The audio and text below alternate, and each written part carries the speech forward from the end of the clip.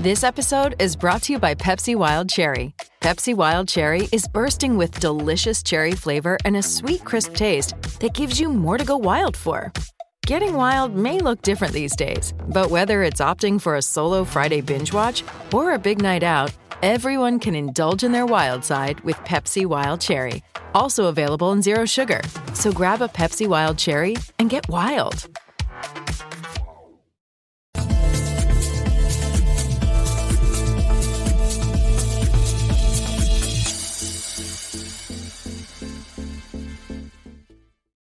Hello, everybody. Welcome back to Pick and Roll, the NBA betting show on the Board YouTube channel that hammers NBA content division. We're back for some more free picks here, or a free pick here for the pretty small Thursday slate. But Pips has one play that he likes for tonight that we're going to give out in just a second here. But how the show works, we'll give out the play. We'll hear Pips' analysis of his play. We'll go into the recap of yesterday's plays, a difficult recap from some of the decisions and some of the hook that went against us yesterday. And then we go into a discussion topic as well to finish off the show. But if you guys enjoy the show, if you guys like what you've seen this season, make sure you've hit the like button to support us. Smash that like button, and please make sure you subscribe to the channel as well. All right, the one play today is in the Lakers and Celtics game. The historic rivalry has another chapter here as we are going to be taking Kristaps Porzingis, 15-plus points, and LeBron James under 26.5 points. That is minus 105 at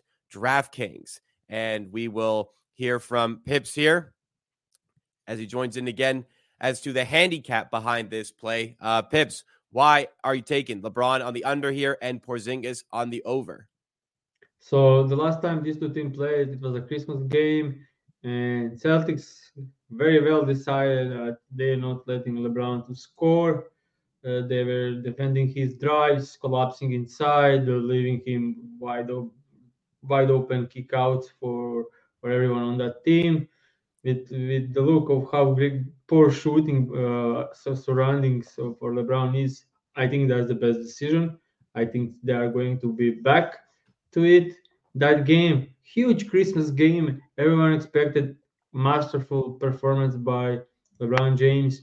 He ended up scoring 16 points in 37 minutes on the floor.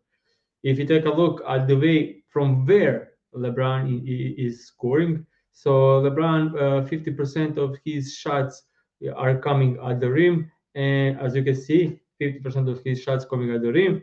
If you take a look at how the Celtics defend, they are not allowing anything at the rim. They allow the fourth least field goal made or points at the rim this season. And yeah, Porzingis will be in drop coverage, and LeBron will be double teamed whenever he tries to drive to the rim, and it will be greatly contested inside, so they will make probably everyone else to score in this game. Lakers are on the road in this game. The spread is 11. I honestly wouldn't be surprised if Lakers are blown out in this game. They played so poor lately that, I mean, losing to Houston Rockets and then blown out by Houston Rockets and blown out by the Hawks is a big achievement this season. That's not easy to do. And now going away at the Celtics, who are crushing everyone at home. They are healthy, they are ready, and they'll probably win this easily. Most of the scoring should come from Kristaps Porzingis in this one. Last time they played, Kristaps Porzingis was the leading scorer for the Celtics in that game. He had 28 points. He was leading the team also in field goal attempted. So yeah, I just think Lakers, if they do something on defense, they will try to take away Tatum. And Porzingis is the most consistent scorer so far this season for the Celtics. Like, if you take a look at the games with 28 or more minutes, he covered this in 22 out of 24, 92% clear rate. 2 games where he fell short by 1 point, where he shot 0 from 10 from three-point line combined, which is something that's not happening a lot for a guy like Porzingis. As I said, like, one of the best games of the season. And AD should be in the deep drop coverage, so Porzingis should have some wide open threes. Lakers allow the most above the break threes in the entire league, and that's where 37% of Porzingis points comes. So 1/3 of his points come from the position, and also single coverage against AD. He should get to the line. He should have some mid-range floaters inside. So yeah, I just think he will have the difficult matchup against AD, but they won't be helping at all on Porzingis, and they will be helping on Tatum, on Brown. So that should open up the game for Porzingis in Zama. This one, like same stuff like in the first game where he had 28. All right, so there we have it on the play for today. Just the one as we have LeBron on the under, Porzingis on the over. Okay, let's go to the recap of yesterday's plays. We had seemingly a pretty good ticket here overall, but it does not come through. We add another notch into the L column on the hook counter, which is never fun. We go to 4 and 10 over there. And the other two plays, Kyle Kuzma finishes on 27. If Jordan Poole was playing, which was a shock omission from the game, Jordan Poole didn't play. We would have obviously had a much better chance. Unfortunate there. The Claxton play also was in a bad situation, as Ben Simmons was out for this game, which was another surprise. Poole and Simmons weren't even questionable for these games. However, Claxton, despite, I think he had 24 going into the fourth on PRAs, only finishes on 25. So that is the winner on the day. Sabonis gets 19, half a point over the 18.5 line, which we had. And Kuzma, again, I think he only had 4 second-half points, but I think he covered this one in the first half. Yeah, Kuzma, without Jordan Poole, he's going to take – I mean, he already has never met a shot he doesn't like, but never mind without Poole in the lineup. Pips, I've kind of summed up quite a bit of this here, but any comments you have for the 1 and 2 day on the Wednesday slate? Yeah, I think we had great bets at the time of the show. Later, these bets were kinda, not great. Claxton was biggest part of the bet probably was Ben Simmons being back, but still didn't. They went with shooting at the 5, so he didn't close the game, which is kind of nice, and so we ended up with winning there. Second time this season, he had tremendous first half and terrible second half. We'll take it. 25, so not even that close lately. And Sabonis one was this one terrible. Like he had 14 points with 5 minutes left, and then he gets one putback plus free throw, then got some call for a free throws. 2 minutes, 3 minutes left, and made both. So another hook on the line this season. It's insane. We will lose every close one, and yeah, nothing to do there. But yeah. So I remember in our first season doing the show, this is our second season, I created the hook counter to show that, okay, hooks suck, but like most of the time it's going to be balanced out 50-50 on hooks. Well, last season, it started similar to this. We're 4 and 10 on hooks this season. And then it slowly got back towards the middle by the end of the season. Now, we still have like 40% of the season to go, but my goodness, feels like there's a bit of hard luck on the side of the show as well. 4 wins on hooks, 10 losses on hooks. Twice have been Sabonis hitting both free throws late in the game to go over his point line. That is the second time it's been specifically Sabonis who has done that as well. Wow, it just feels like some hard luck here. In the chat, we see people talk about like there's a lot more ways for unders to hit. Well, we learned about some ways for some overs to hit when players are injured or with some of these hooks. It's unfortunate, but I also briefly touch just on Kuzma. Without Poole, he was playing Bilal Coulibaly, Tyus Jones, Danny Avdia, and Daniel Gafford. That's the starting lineup. He's going to shoot that everything. Lineup. Yeah, he was shooting everything. Like first quarter, he had more field goal attempts than all other 4 guys combined. Like, yeah, and it didn't help. The Clippers absolutely didn't care to play defense in this game. They put like first 4 possessions. Harden was on Kuzma. He made like 4 straight back-to-back buckets to start, and then he was very aggressive. And if Poole was playing, I'm like very confident we will see a win here because he will take like 30% of his shots, and that will be huge. But Oh, also, Paul George was ruled out, and blowout was one of the main things of this bet. Not our day last night. I think we had great bets overall, but it only like if Sabonis end up on 18, this have a profitable day with all the shit happened. So yeah. I feel like the show has been turning around here. We are in the profit on the season, very slightly, but we still are in the green on the season, and we have a play here looking to extend that as well.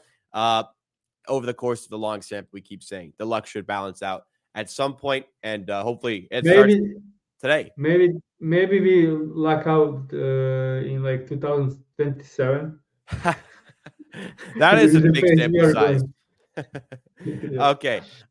Moving on to a bit of discussion for today. I actually wanted to do this on Monday, but Pip's injury, we wanted to do a short show for him.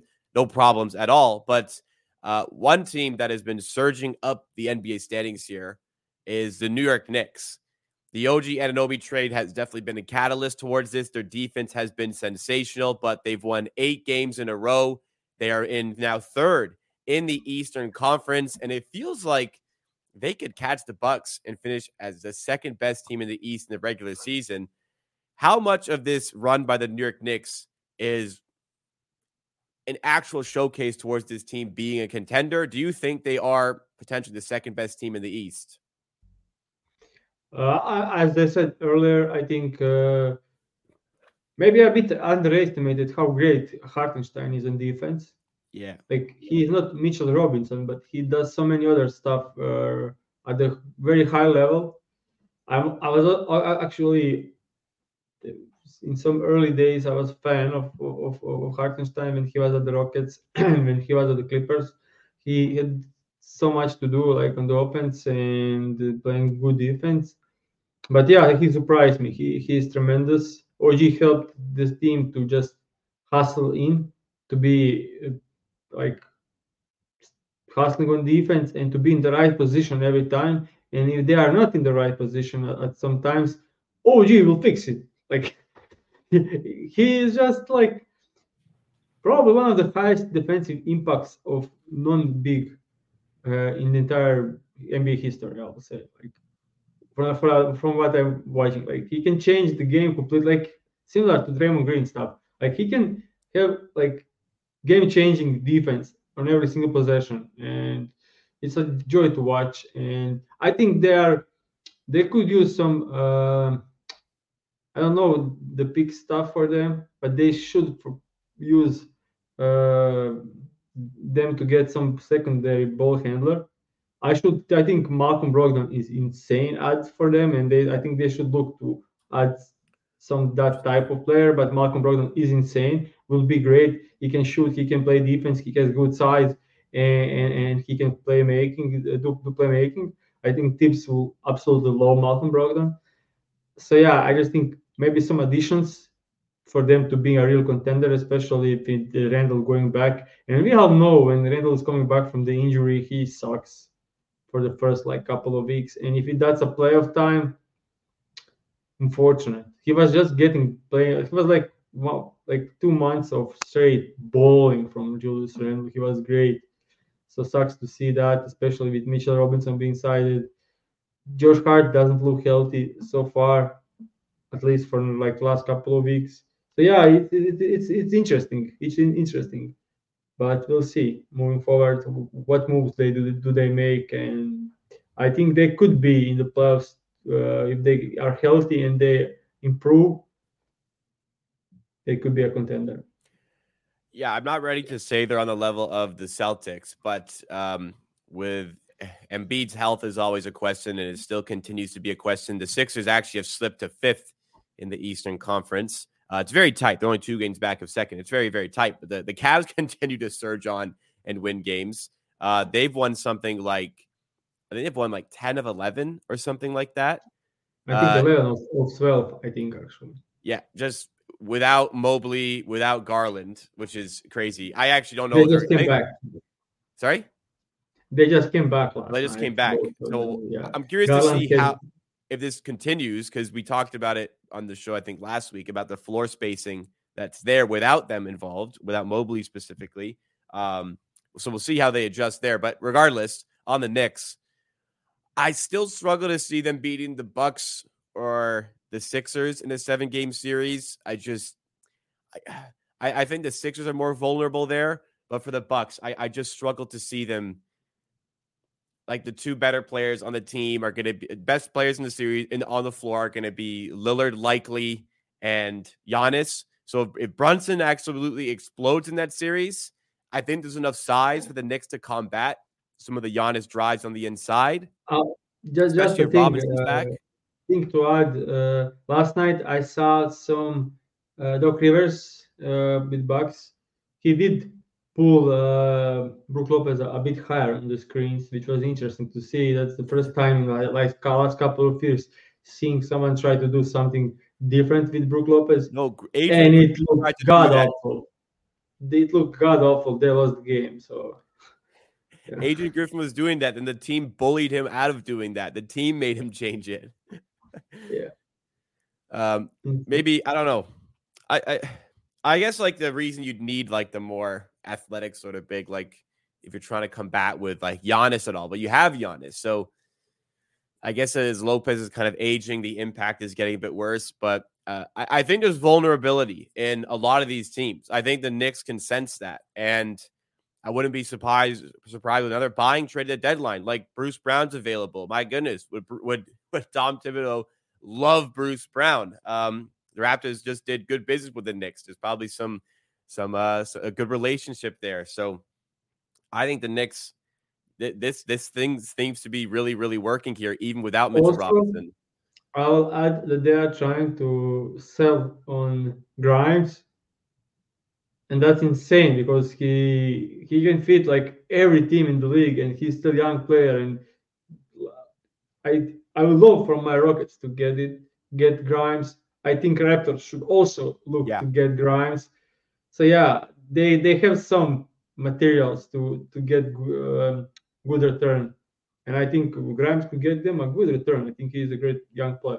Yeah, I'd like for the Raptors to get Grimes in a hypothetical Bruce Brown trade. I think that'd be another good win-win sort of deal. The Knicks could decide to keep Bruce Brown after this season. I'm not sure if they'd really want to pay him $23 million next season, but a decision that can be made over there 100%. Or honestly, that contract actually might be worth taking just to use it as salary filler for a different trade down the line. Anyways, with the Knicks, yeah, they seem like they're for real. And I think Brunson is good enough that he might slip them a couple of playoff series wins. And at that point, really anything can happen, as we saw with the Heat last season. So we'll follow this along and see if this continues in the vein and if they can stay healthy. And even if they're not healthy with Randall out, can they still continue to win games? Okay, that will do it for the show today. Reminder to hit the like button if you're tailing the play and smash the subscribe button. Make sure you're following up with all the content here. Today is the doubleheader. Myself and Kirk Evans going live at 2:30 for more NBA discussion, as well as some picks from Kirk Evans. Again, 2:30 p.m. Eastern time for that. Next week, Thursday will also be trade deadline day. We have something in the mix, no confirmation yet, but we're going to have something in the mix to be live streaming during the trade deadline, as we have done in previous years. But we'll be doing it on this channel specifically for that trade deadline watch along. So also keep on the lookout for that as well. All right, the play for today is in the Lakers and Celtics game. We're taking LeBron under 26.5 points, and we're taking Porzingis 15+ points for -105 odds at DraftKings. I saw it also plus 110 at ESPN Bet if you have access to that in your region. So shop around if you're watching after the fact. That is the play for today. Thanks so much for watching. We'll see you again later today with myself, or tomorrow again with Pips for more from Pick and Roll.